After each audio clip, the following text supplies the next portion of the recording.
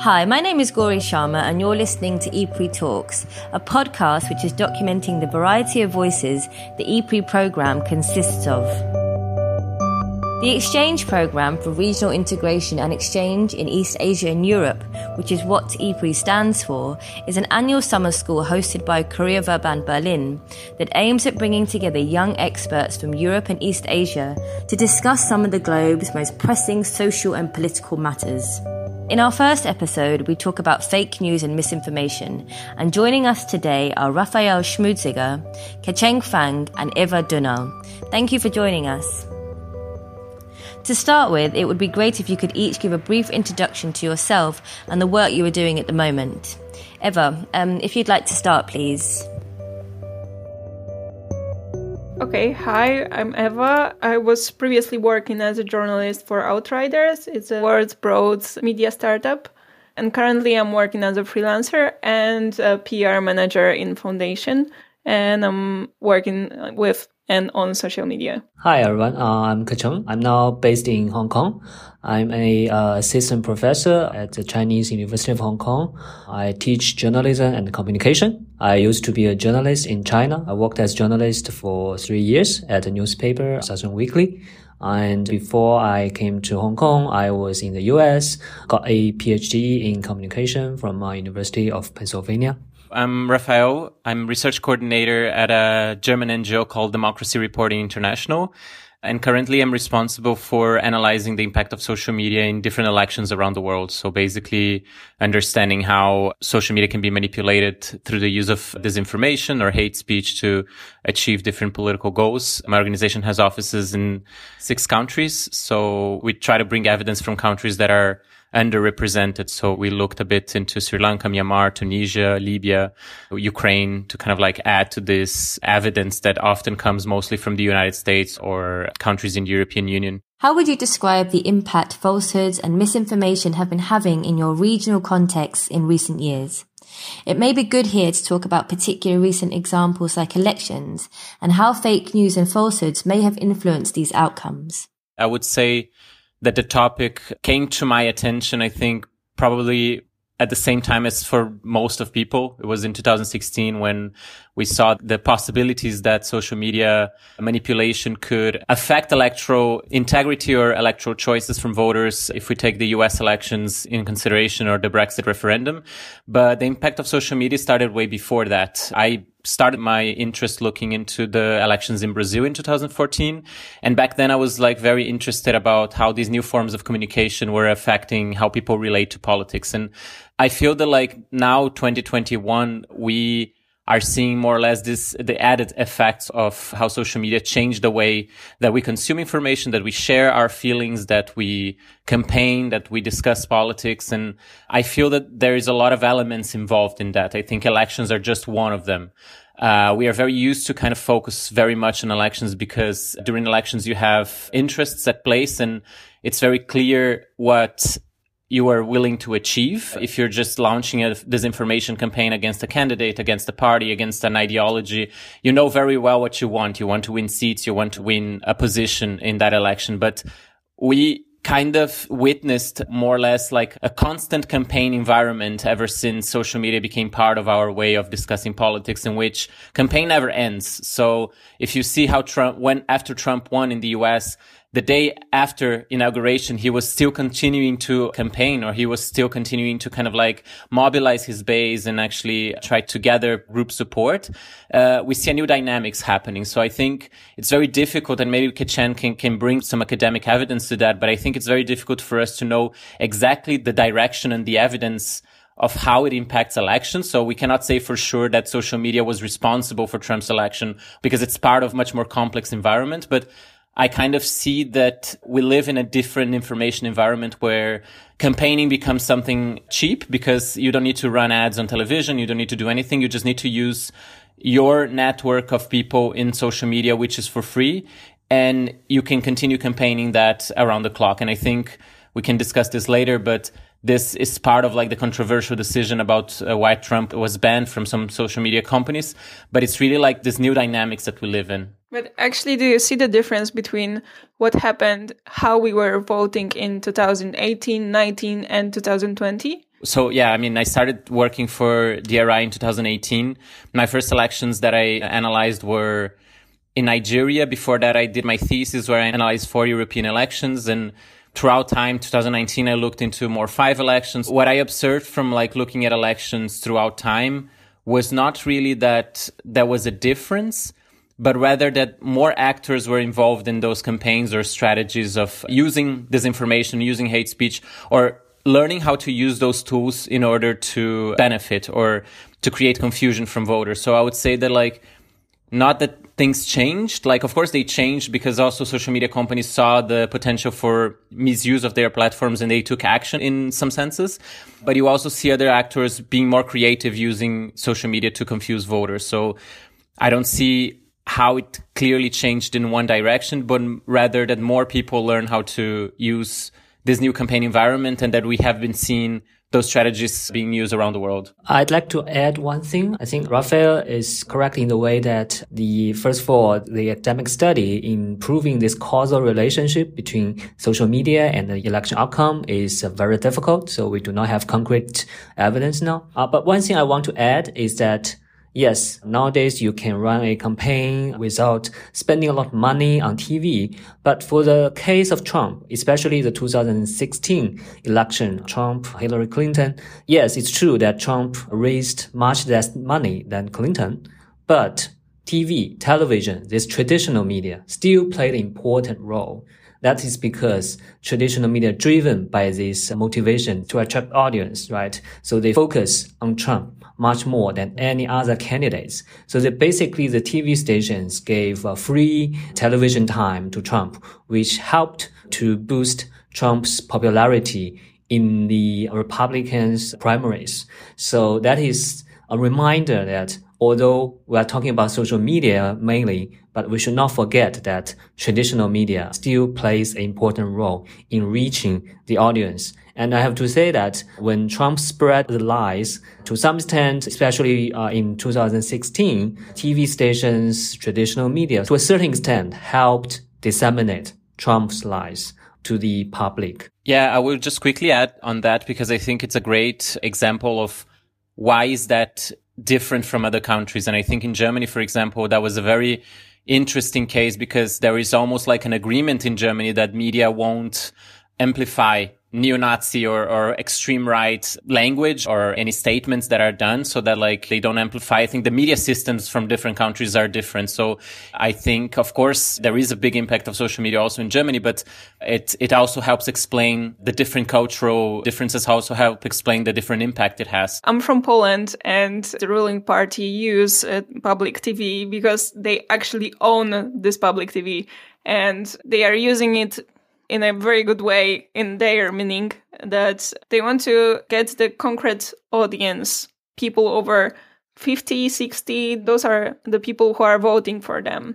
So they are using public TV to show what they want to do in the way they want to show it.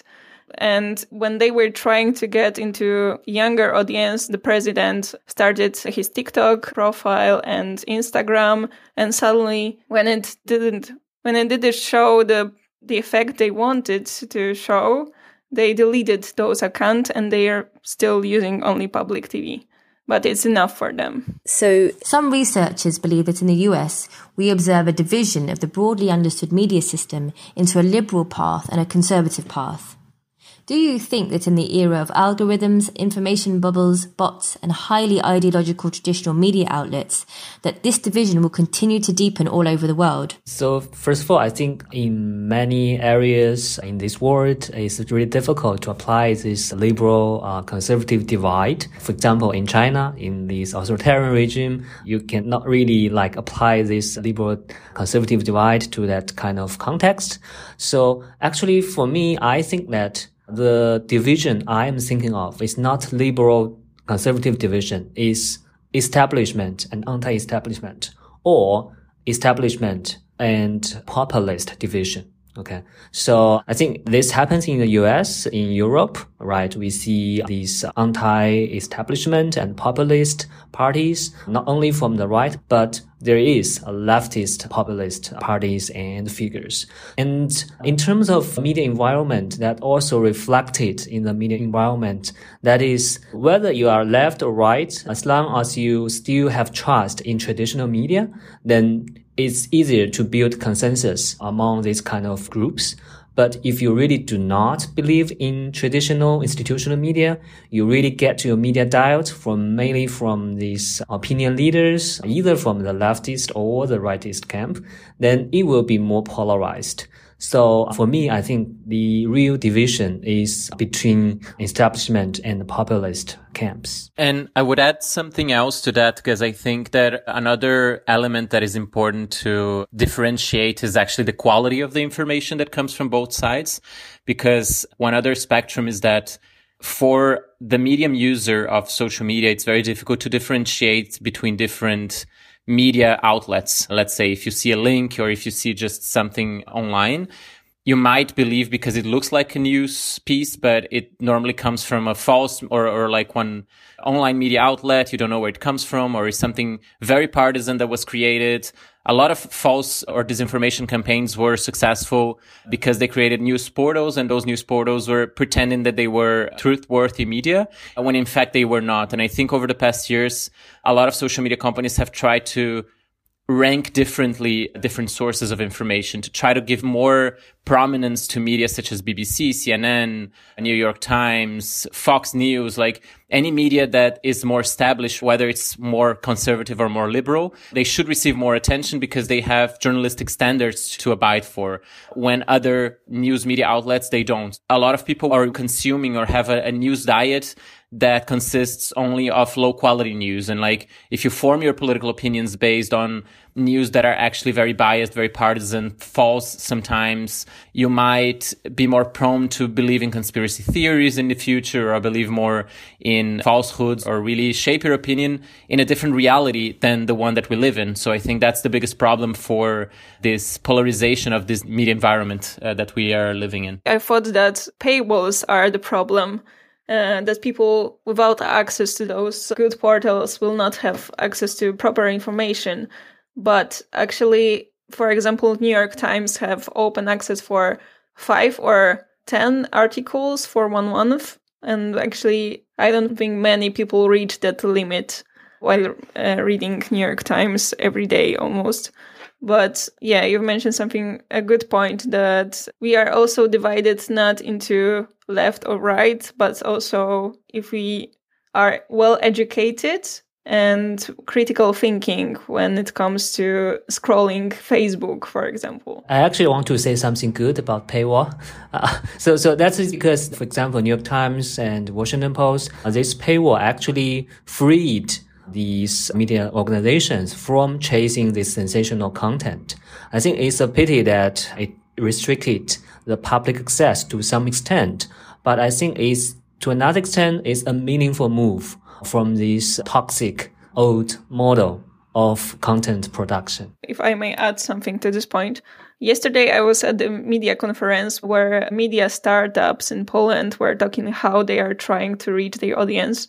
And they said that Facebook's actually is not a good playground anymore. Not only because how they respond to media outlets, but also that people are moving out from Facebook and they have to start reaching new platforms. Or sometimes Patronite is enough, or a newsletter. On transnational falsehoods, what have you seen with regards to fake news that spreads within different geographical contexts? And what can we learn from this about transnational political alliances? Yes, this is a very interesting phenomenon that I observed back in 2016. So I noticed a lot of fake news, misinformation, disinformation about American election has been translated into Chinese. And it was very, very popular in Chinese social media, such as Weibo and WeChat. And so this is very interesting. I think there are at least 2 factors behind this transnational flow of fake news from the Western world to China. One is that for a lot of times, this kind of misinformation and disinformation really portrayed a like messy, chaotic picture of U.S. politics, right? And this is a thing that the Chinese government loves to see, right? This is a proof that American Western liberal democracy is actually not as good as people imagine, right? A lot of like Hillary Clinton is believed to have killed people, right? And to be short, I think one important reason is that a lot of the Chinese Trump supporters believing in social Darwinism. So they do not like this, for example, these racial equality, gender equality initiatives that promoted by the Democratic Party. Right. So they adopt this more conservative view of the world. But I think these two phenomena are working together to make this fake news about US election very, very popular. And this year is still a lot of fake news about, for example, this voter fraud in the 2020 election is very, very, very popular in China. Again, I do think that two factors. One, of course, it shows that this American election is really flawed, right? A lot of problems, massive system there. So the government wants to see that, likes to see that.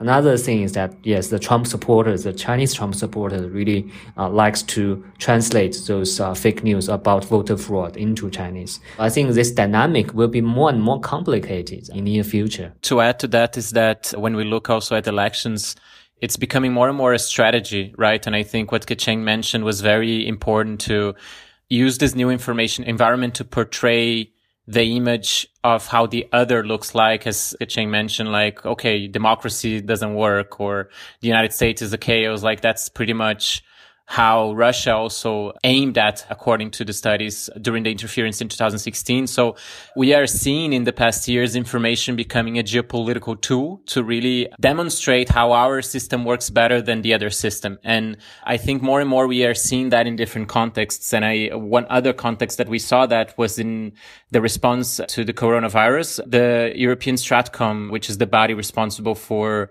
investigating and unveiling disinformation campaigns in the European Union, unveiled that there was a state-sponsored Chinese campaign to discredit the response of the European Union to the virus. So when Italy was in that chaos in the beginning, there were lots of news saying like, oh, China is helping Italy, but the European Union is not doing anything, to really show that, or the way that China dealt with the virus was much better than the way the European dealt with the virus. And why? Because our system is better. So more and more we are seeing information being used as a weapon. That's why a lot of those bodies responsible to analyze that are called hybrid threats or hybrid information ecosystem, to kind of understand how this can be used as a strategy to not only portray your country as the best in doing something, but also discrediting another or confusing the other side. So it's very interesting to see how this is a growing strategy and how we are not really ready to respond appropriately to that, because in many countries this go unnoticed, even because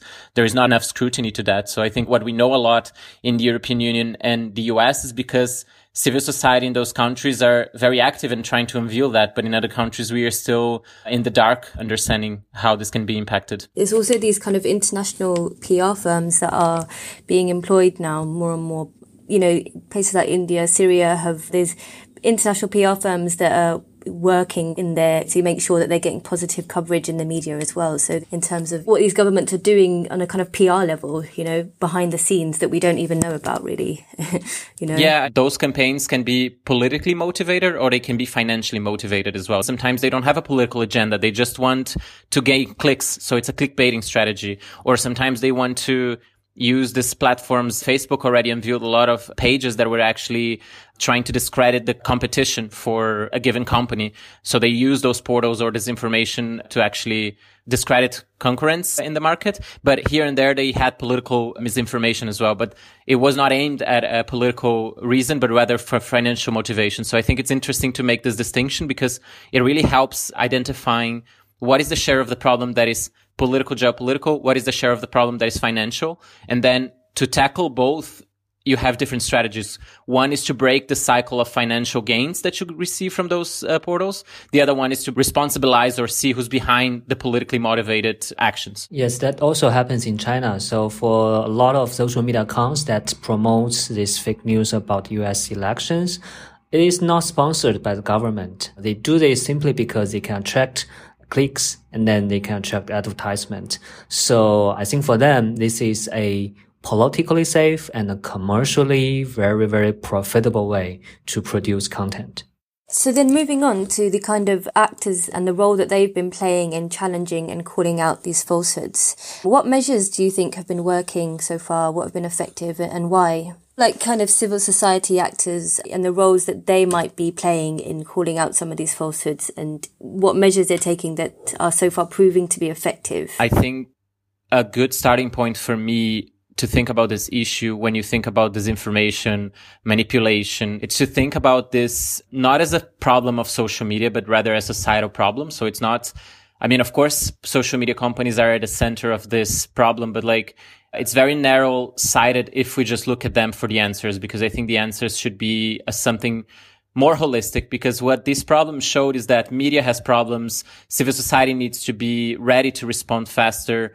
There is a big of information asymmetry between the beholders of these new technologies in comparison with governments, in comparison with civil society. So I think we need to level everyone up and understand that everyone has a share to play in this field. So one, let's take the US, for example, because it was an interesting case where the 2016 elections was a big surprise. And then 2020, everyone was aware of that and they did everything they could to prevent. So what did we see in the US? We didn't see legislation on the topic. So we didn't see any relevant or meaningful legislation to maybe make tech companies more accountable or provide more tools to civil society to do a better job. But what we saw was a huge movement from the civil society or research community. They created this 2020 election integrity partnership in the US, which basically put together different actors in this field of disinformation. So Atlantic Council, they have this DRF lab.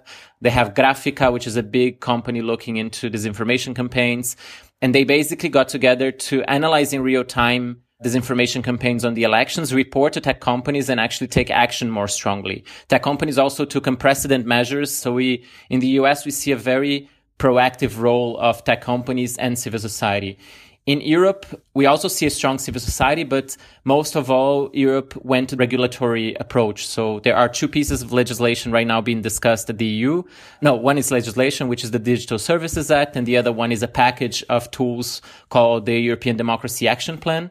And both of them together aim at looking at this problem holistically. So it's not only regulating about what tech companies should do, but rather giving tools to civil society so that they can do this job of like monitoring, raising attention, journalists. And they also acknowledge that media pluralism is something that has been fading over the past years, and we need to go back to a more plural media environment, also acknowledging the financial incentives behind those news portals that actually gain a lot of money from this strategy of disinformation. So really looking at it holistically. Maybe I can add something from another context, the Chinese context. So in the authoritarian regime, we cannot really expect the government, the legislation to work in this area because, of course, the government wants to crack down on all the fake news that is not favorable to the government, that challenges the government, right? So, but for more comprehensive, more balanced action, we cannot really depend on the government.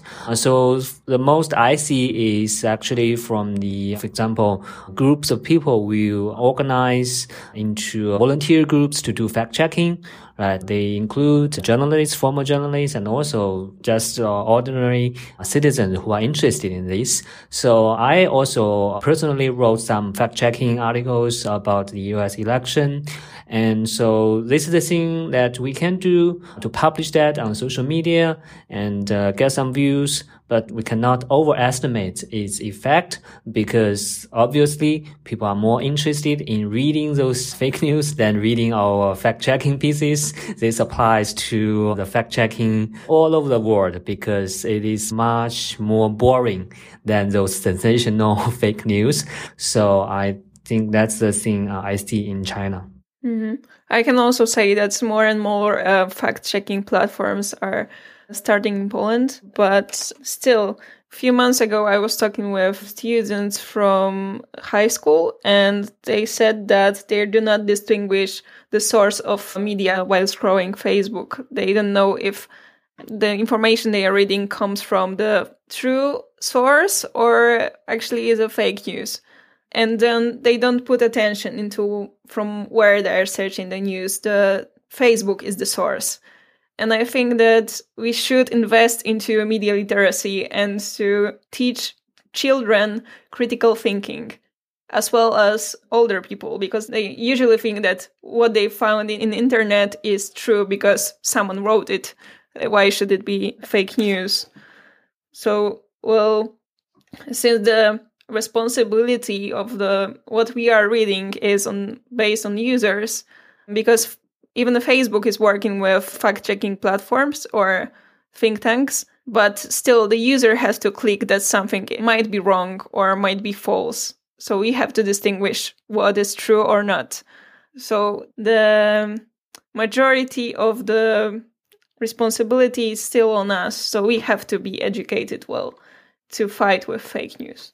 So, people are more and more aware of not only the possibilities, but also the threats that social media can pose. How far do you think that we might be witnessing a turning point when it comes to users and, their relationship with social media and their use of it? Yeah, I feel that also for all of us here in this conversation, we are a generation who joined social media, right? So we were born in an era that social media was not a big thing. Maybe we got those very early stages of social media in our respective countries, but we were not born in this connected world. And I think for us was an interesting learning curve where we saw this new world opening up to us and try to understand how things are different there, trying to discern things, which is a point that Eva mentioned. So there are 3 generations here. That I have a little brother. He has 12 years old right now, and he's a micro influencer on TikTok. He has 16,000 followers. He just posts dog videos, very bad ones, but he has thousands of followers. But it's interesting for me to see how my parents' generation deal with social media in a different way that I deal with, and my brother is a completely different relationship to it. And I think more and more this new generation will be connected from the day they are born, and for them it's going to be more natural to use these tools. TikTok, for example, it's a generation who really is comfortable with videos. And in TikTok, as much as I know that there are possibilities of false information being shared, it's not a platform that you consume information in the same way you consume information on YouTube, Twitter, or Facebook. So it's a different dynamic. It's a different logic of social media. So I think this relationship will keep changing. So different generations deal with social media in a different way. I don't see any of those big tech companies vanishing anytime soon. I think they also keep innovating. They know that innovation is at the core of their success, and they will keep doing those things.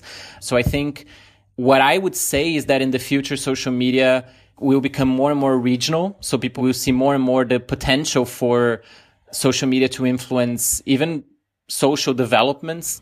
I do see a trend that users, ordinary people are going to question the power of the big tech more and more, and to have more concerns about their data privacy and also the business model of these platforms.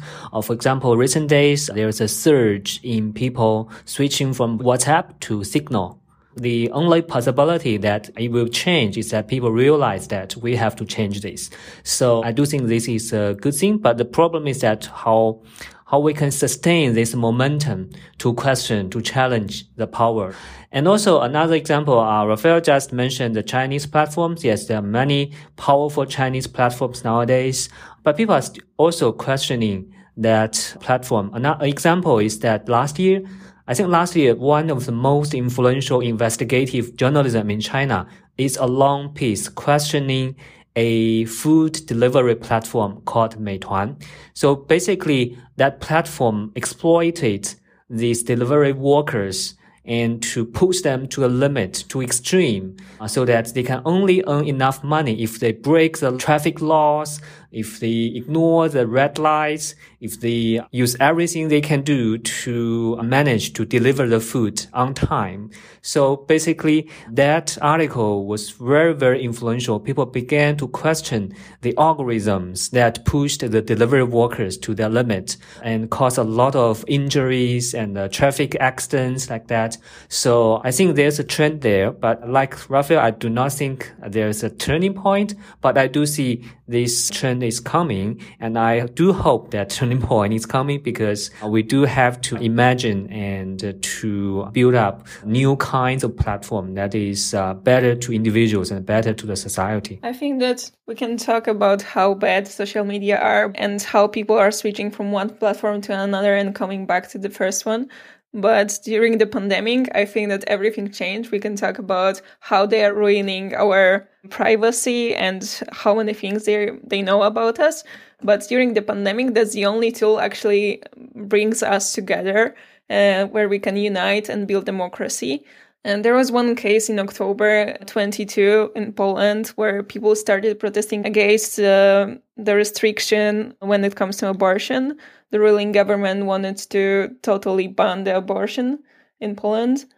And social media were the only tool where we could discuss this, and which brings people outside of their house during the pandemic, which was actually something huge, and protest on the streets. So I think that there's still huge power in social media that is something which cannot be changed, cannot be switched by any other means or tool. So because of the global pandemic, they had an agreement with the World Health Organization that basically mentioned what was the scientific evidence related to the virus. And based on this agreement, they took down posts from Jair Bolsonaro in Brazil, from Rudy Giuliani, from Maduro. So that was the first time that those companies started taking down content from those high-level politicians based on the fact that if people would follow the guidance of these politicians that was false and not scientifically correct, that could cause harm. So they were like offering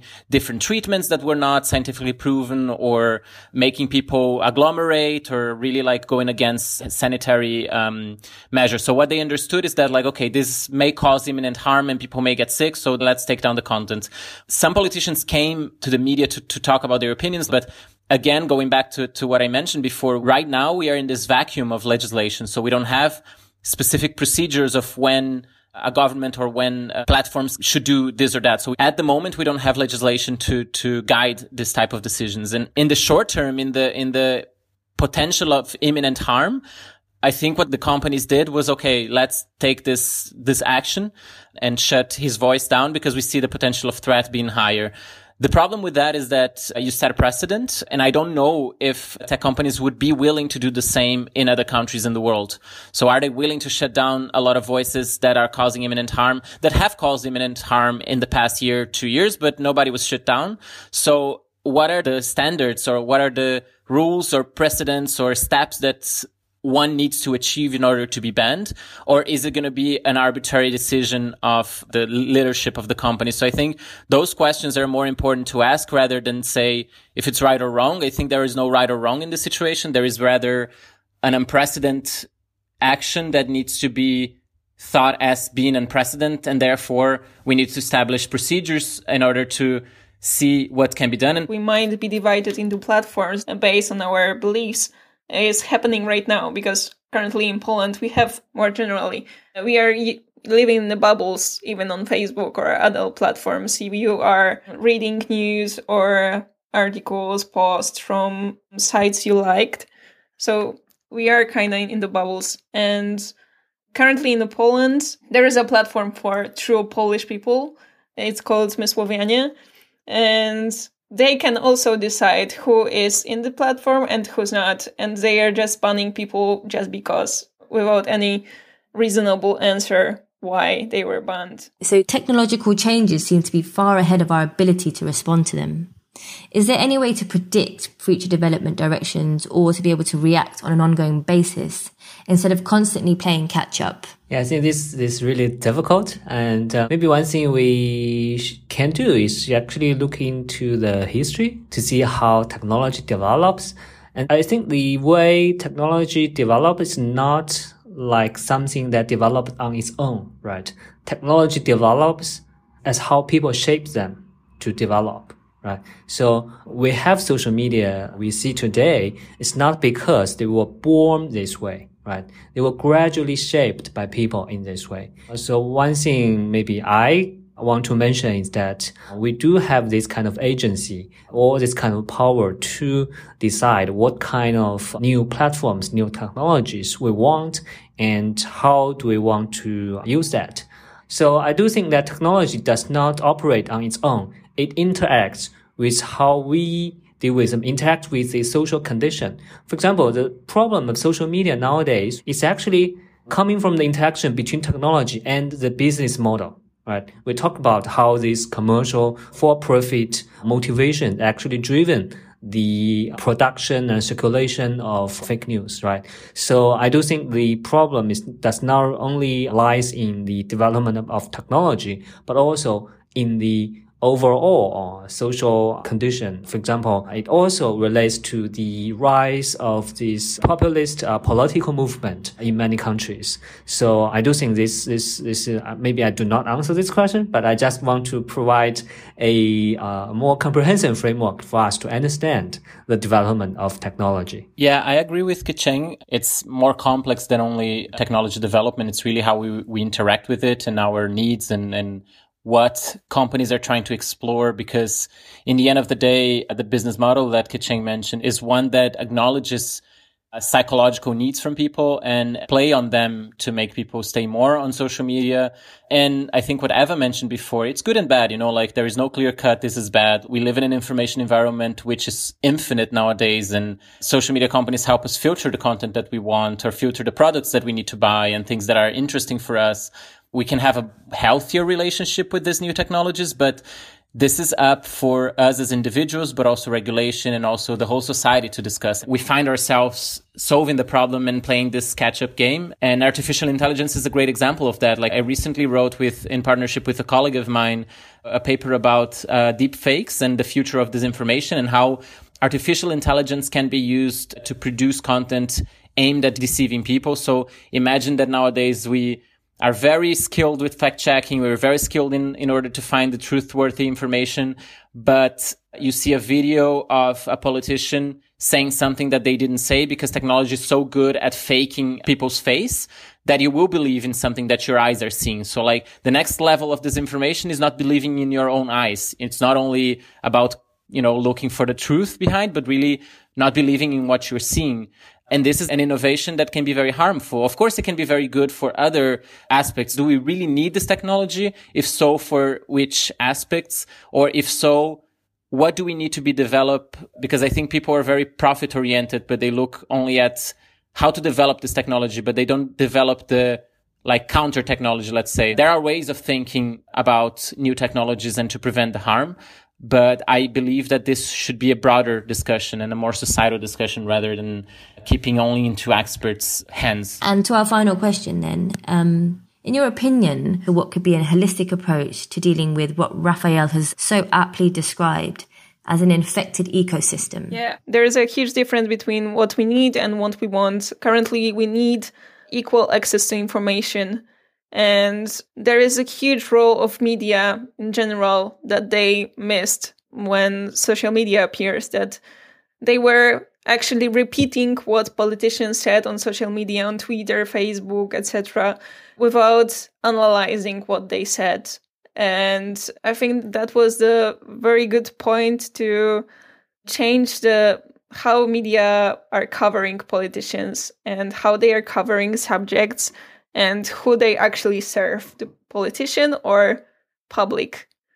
I think that the huge role of media is to bring the information that is building democracy, but currently I think they lost the connection with the public, and that's the problem, that's the gap which is fulfilled with fake news. That some people don't have access to good, relevant information, and that's why they believe in something which is clear and which is easy to find. Maybe I can mention one thing that Raphael just mentioned, which is innovation. Maybe an approach to deal with this problem can also be innovation, right?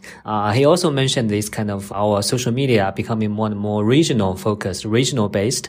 And also the approach to deal with the problem are also becoming more regionalized, right? Europe has its own set of policies and approaches, and China and US have their own approaches. So maybe let's just see after a few years, let's see which region does best in dealing with these problems. Maybe we let these different approaches to compete with each other to see which one wins in the end. So maybe this is too optimistic approach estimation, but that might be a thing that we can see in future. Yeah, and I think I would add, bringing some points that we discussed today, I mentioned that the holistic approach that I believe should be the solution before, that like governments have a role to play, tech companies have a role to play, civil society as well, researchers, academics, journalists, media. So everyone has a responsibility on that. But Kechen mentioned like some countries you don't have the role of government. So China won't be legislating on that, won't be taking any action on that. In fact, they do the opposite in trying to kind of control speech in some senses. Some other countries control speech.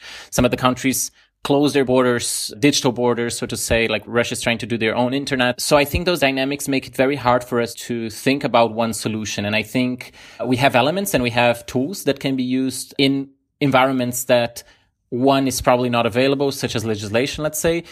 But for me, what is interesting to see as it is at the moment, we have a lot of countries trying to deal with the problem in an uncoordinated manner, but we have global companies that have activities in more than 150 markets around the world. So it's a very different dynamic, because if one country legislates, it won't affect the overall way in which this company operates in other markets. So what I'm feeling very hopeful is that since the European Union is such a big player in the international, like I also don't see anytime soon international standards being developed in this area, because many countries see this in different lenses and in different problems. And if the European legislation is effective in countering this problem, or at least showing a way out, I'm very hopeful that many countries will follow in legislation on that specific area. Because one other risk that I'm seeing over the past years is that countries are legislating over the issue in a wrong way. So many countries are trying to criminalize disinformation and trying to put fines or put people in jail who share disinformation, but then like who judges what's true or false? Sometimes some countries might put people in jail that are saying things against the government. So for them, this is disinformation and this is creating social instability, and therefore people need to go to jail. So every country will have their different approaches to that. And I think it's wrong for you to approach the issue as let's put people in jail, but rather understand how to increase the quality of information in those environments. So I really hope to see best practices being replicated over the next years, and maybe even see big tech companies replicating voluntarily those best practices in other countries. So not waiting the government to legislate, or really taking the responsibility into their own hands and just doing their replicating that without expecting the government to define every single detail. So that's what I'm hopeful for. That was the first episode of EPRI Talks, where you heard our guests Eva Dunal, Raphael Schmuziger and Kechen Fang. This podcast is produced by Yulia Szynska, Matthias Jochman and myself, Gauri Sharma, with the generous support of the EPRI programme. Thank you for tuning in, and we hope to see you next time.